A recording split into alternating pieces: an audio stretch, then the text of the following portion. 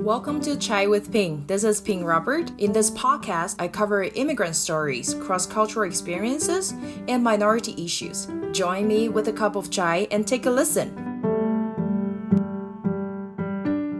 All right. So, Ping, can you start by telling us a little bit about yourself? Absolutely. I'm Ping Robert, and I came to the University of Denver in 2017. So it's been 6 years since I came from Taiwan. My husband and I came here for my studies. So I was doing educational leadership and policy studies doctoral program. And later I focused on international students in my dissertation. And I have been working with CLC since 2018, I think. And then Agi used to be my trainer. So that was really fun. It's been a long journey. And right now I'm in between jobs, like I have part-times, but I want to find a full-time working with students, like college students in higher education or, immigrants in the educational sector. Anything else you want to know about me? If you have more to say, feel free. But I think that's good to start with. Yeah. Okay. So you mentioned about CLC, and I really appreciate your kind words. And I can't believe that, this is like a long-term relationship. Yeah. Don't you think? Yeah. You started in 2018. That's right. And where did the time go? I know, right? On our face. Wow. I'm just going to say that we have really good genetic, but all I'm saying that time flew by really fast.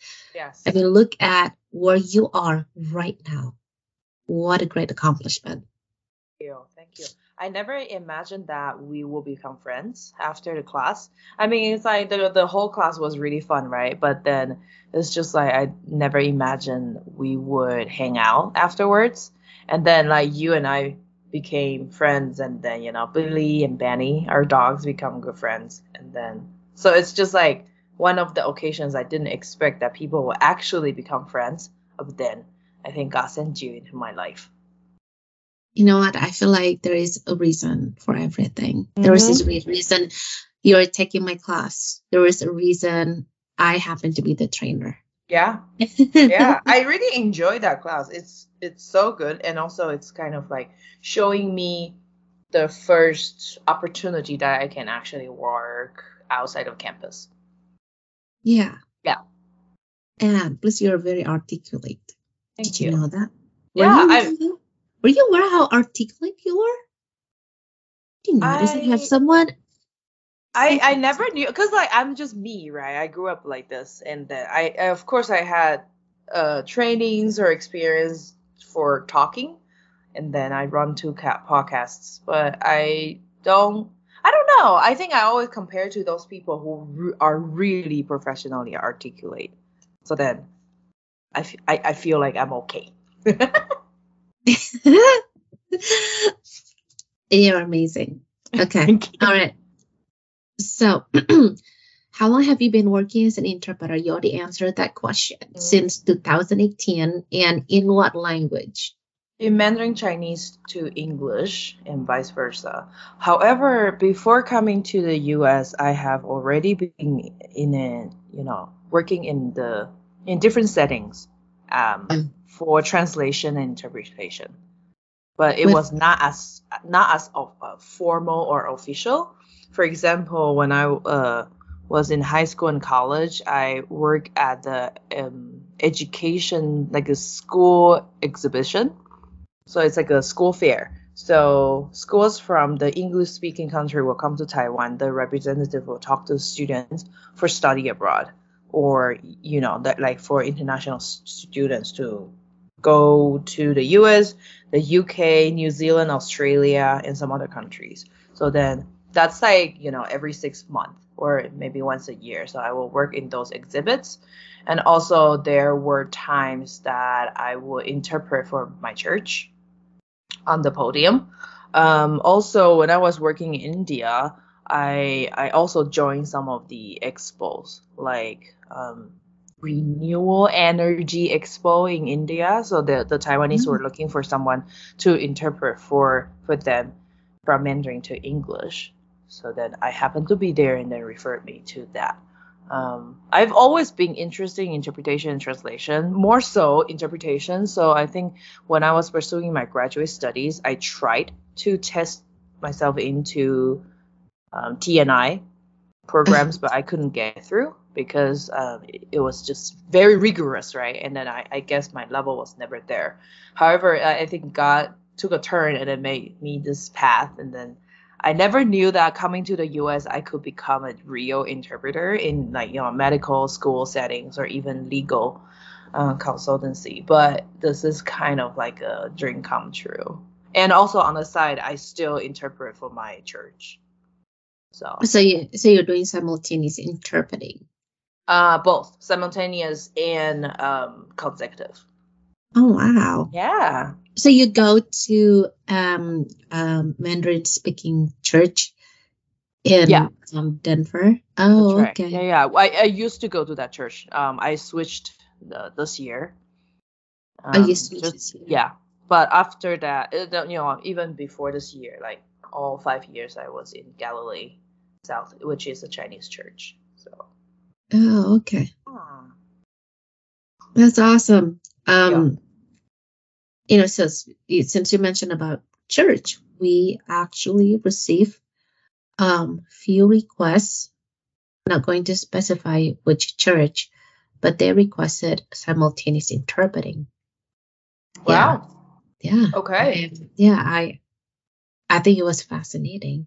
And which I definitely can see that they're trying, to reach out to more community. And it makes sense that, some of their audience, speak other languages. Yeah.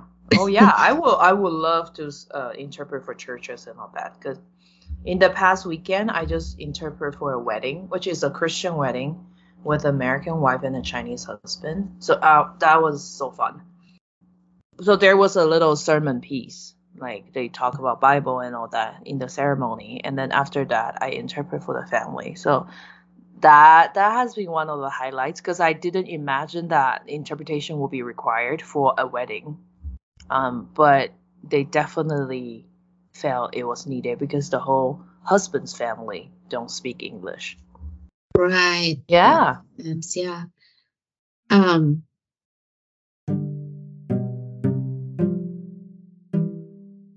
Okay. How did you get started as an interpreter? You already answered the questions, unless you would like to add more to what you just said earlier. I have an uncle who lives in Australia, and then he has been doing interpretation, like, on the phone. So usually I don't know how they arrange that, but when I visit him, he sometimes will get a calls from the court, from the hospital, from like whatever meetings, and then they will have to, he will pick up the phone and talk through the phone. So then they suggested me, it's like, oh, you can look into those options, since like America is like a big immigrant pod. So I look into CLC. I was looking into different agencies, but also from my church, there was a couple who have been working with CLC.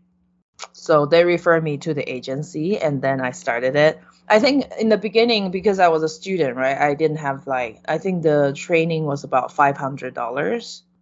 And then I was like, how do where do I get 500 to actually start when I don't have a career, and then I don't have a job, and then I need to start a training. But then, later I pulled through, and, I asked for my parents' support, and then I went through that training, and then I started this career. So I have been referring to other people ever since. Like, being an interpreter is so fun. It's a side job. Unfortunately, I would love to do it full time. But otherwise, it's just a way to get into the community and serve and work at the same time. It's just like, especially I think being a medical interpreter, or even for schools or court, some of the situations are really sad. Like they're really desperate for help, right? Especially you meet patients in the hospital. No patients are happy. It's like, yay, I got sick. No, so I am very touched so many times that I could actually work with them to support them when they need the support the most.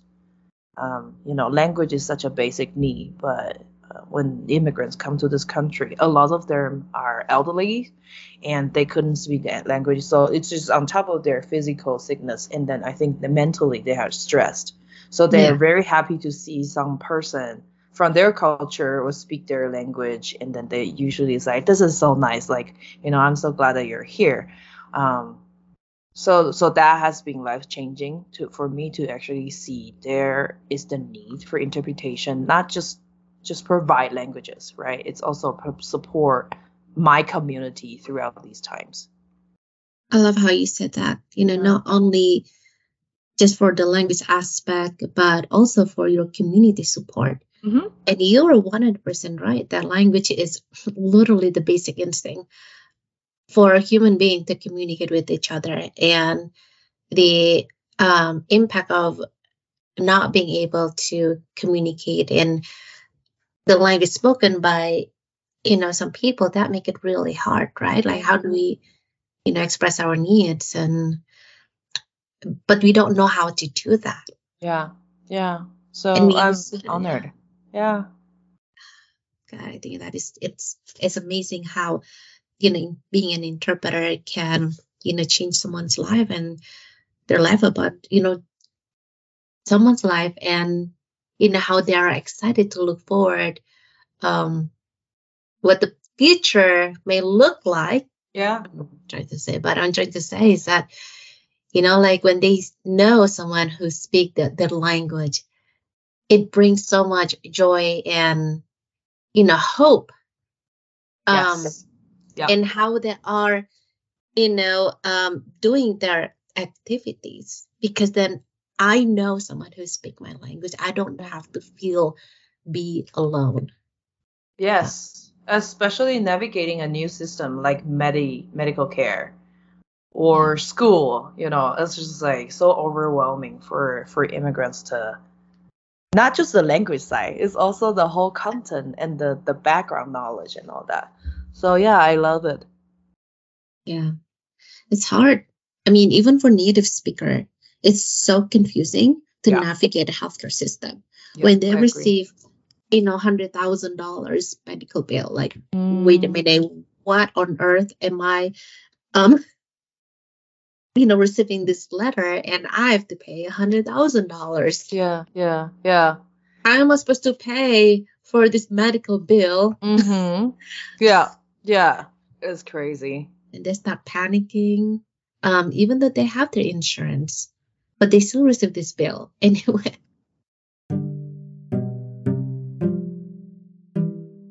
What was the most memorable interpreting experience you have had? Most memorable. So, I mentioned the wedding, so that's like the happy one. And then I remember it so much because it's a happy, joyful interpretation occasion. Otherwise, just like I said, most of my appointments are not as happy or cheerful. I think one of them could be the patient who was getting the news, like the medical provider was trying to reveal the news of them getting cancer.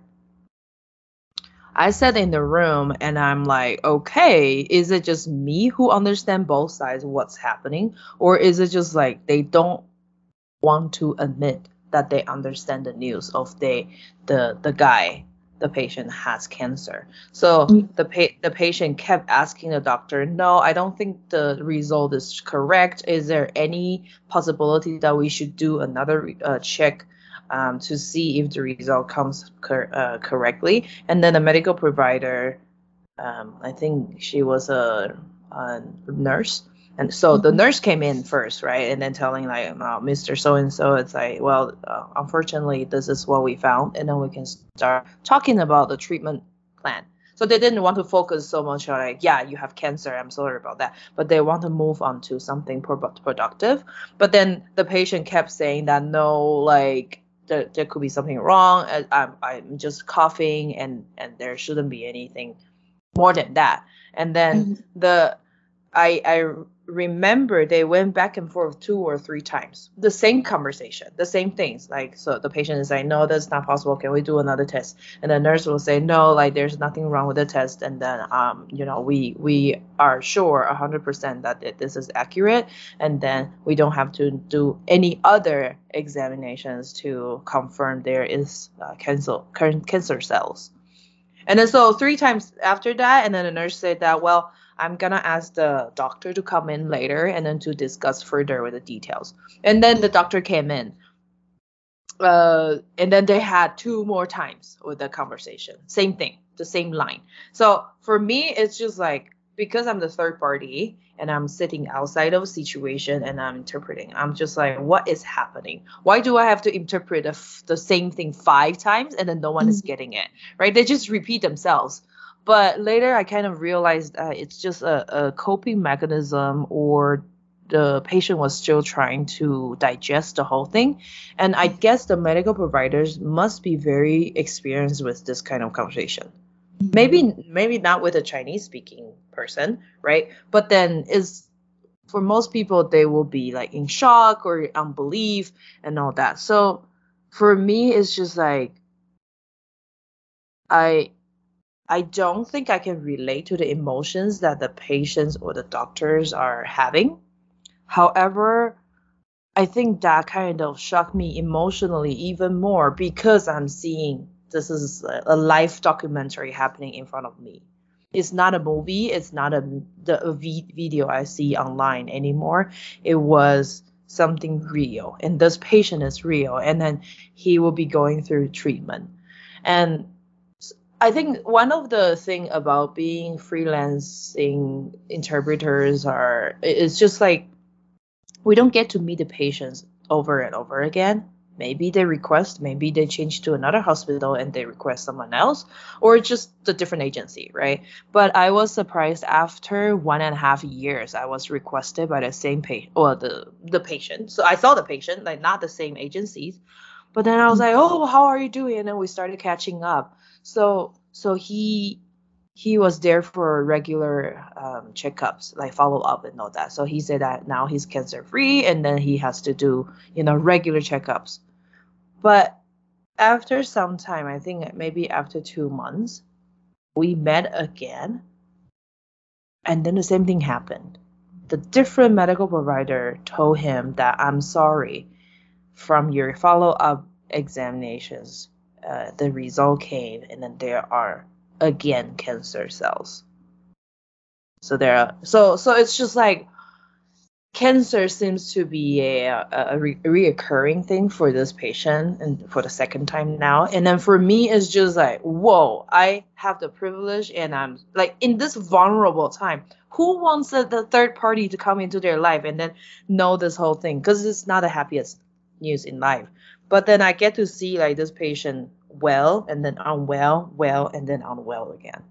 So then we talked about faith, and then he became a Christian, and then he said that he will pray every day. I say, sir, I will pray for you as well. And so even till this day, I think the whole journey, I haven't seen him ever since, but it's just like how that has been impacting my life, to see health, life, and the meaning of life, and all those circumstances, how they deal with it. It's just a lot for me to take in. So this is one of the most memorable example. I hope it's not so sad. I think there's still hope, Wait, do there's still hope. What do you have to eat? Well, it's just like, well, it is like that, right? But it's just a circle of life. And then now we're singing Lion King. No, no, it's just like, I mean, it's great that he is still having resources and services, and that he can receive the right treatment. And I really hope that my story doesn't just stop there. It's like, oh, I'm sorry that he got cancer again, right? But it's just like be in those moments, and I can see how impactful our work can be, Yeah. right? That's it. And it's just it's adulting. Like It's another thing. adulting, yeah, like right, like we're becoming more adult and then more understanding, and also knowing how fragile life can be. I mean, I feel like, working as an interpreter, it really taught me a life lesson, and that is to be present. Mm-hmm. I think that is we at least my, just from my experience, that I tend to project what is going to happen in the future. Mm-hmm. But we don't know what's going to happen in the future, Don't right? know. We don't know. Like, we can only plan, but at the end of the day, things that we plan may not work out. Mm-hmm. So might as well be present and appreciate what we have as of like right now, which is so crazy because I didn't really think about that.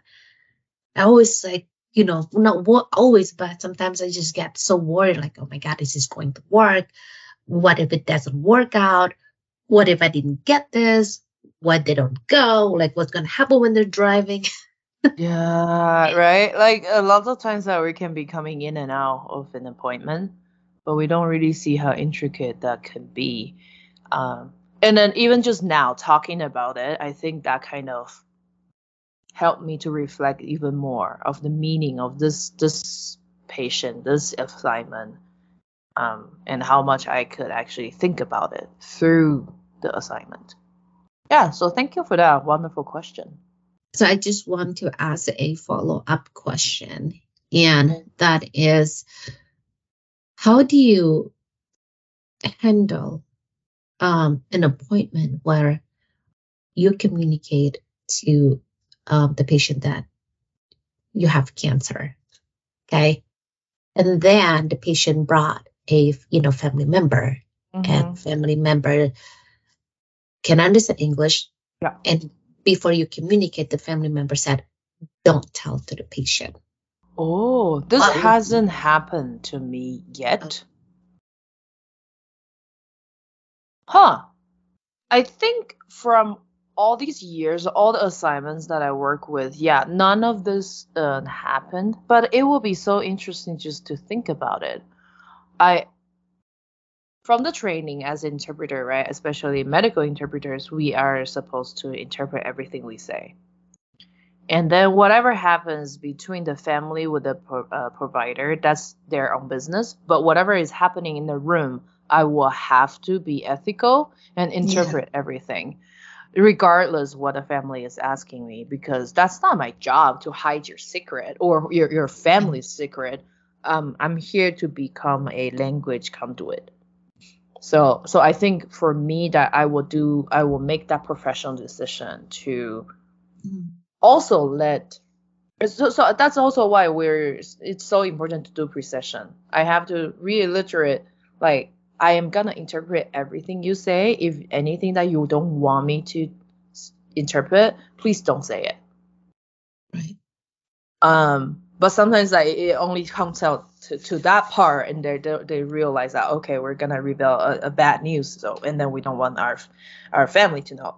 But I think at that point I also do that pre-session again, the same introduction. It's like, well, so and so, I know that you don't want your family to know about this bad news. However, my job here is to interpret everything is said in this room. Unless you have a talk with the provider and then decide this is not the thing that you want to talk about today. Otherwise, I'll have to stick to my integrity. Yeah. I like how you maintain professionalism, right? Because I definitely can see, as an interpreter, we can get carried away and decided I'm just gonna go with the patient or the patient's family member, and I'm not going to communicate the bad news upon the request by the patient's family member. But then we're not doing our job as an interpreter, right? Yeah. I mean, it is our duty to be, communication conduit. Yeah. As a conduit, like we are, adhere to interpreters' code of ethic, and one of them is to be accurate. Yeah. And faithful. To be faithful Yeah. on what is being said. Yeah. This is great. Right. I mean, this is a great reminder for me. Thank you, Aggie, for asking this. Because like, if today I'm going to an appointment and this happened, I might need to think about it before I do anything. But you prepared me for the next one. Like when this happens, like I will have an absolute answer and decision process for this. I mean, the thing is, like, people didn't realize how valuable training is, just like in any other profession. Yeah. Like, we have to take training. I myself, I have to take classes. I have to take interpreting classes, because if I didn't take it, when I, interpret, I may say something, or I may have done something that is not ethical.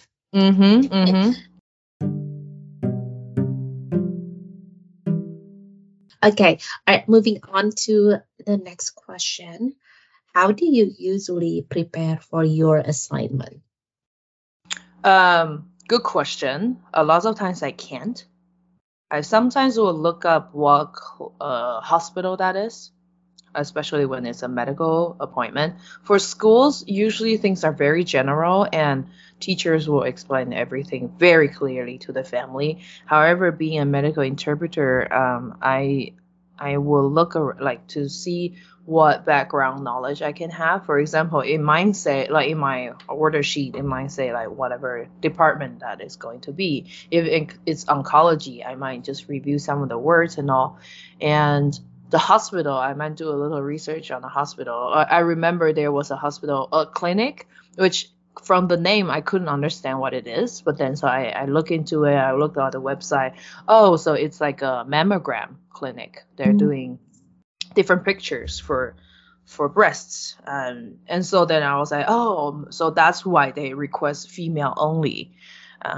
For interpreters, because all the females are going to take pictures with the providers.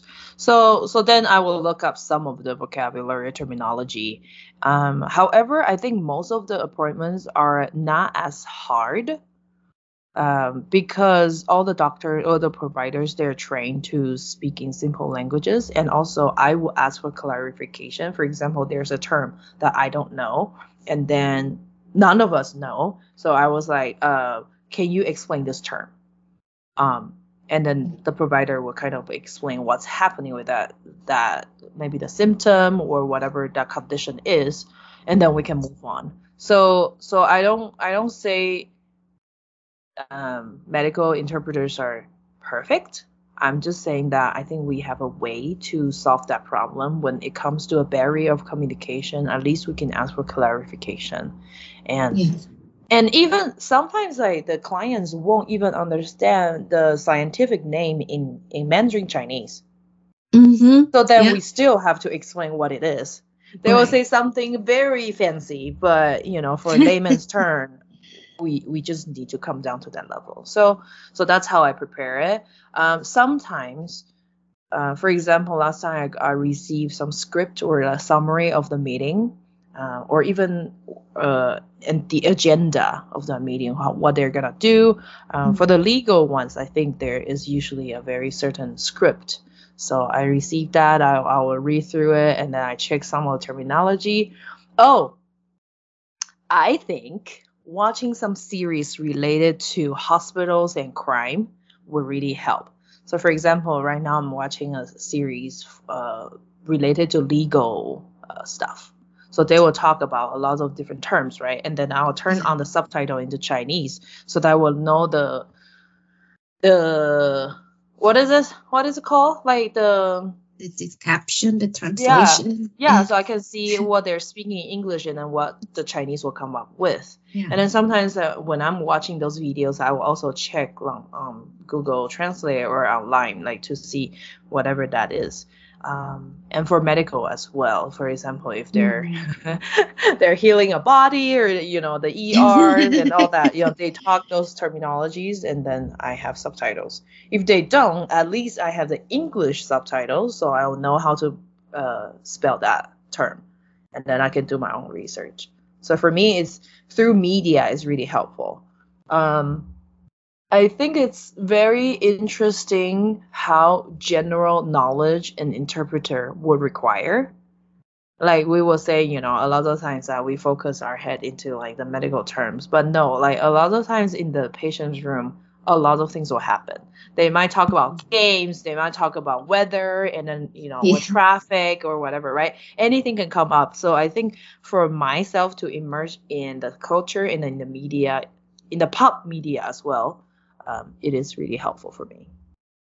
Thank you so much for the advice. I think that'll be really helpful for interpreters who, just recently completed training, because I feel like it's so different between, learn from textbook than when you are actually doing the interpretation.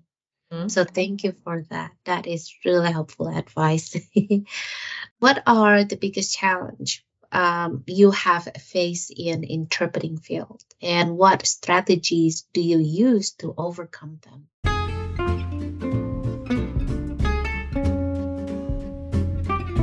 Thanks for listening to Chai with Ping. If you think someone will benefit from this episode, don't forget to share it with them. You can also follow us on Facebook and Instagram. If you like my show, you can buy me some chai with small donations. Details are in the episode notes. Till next time!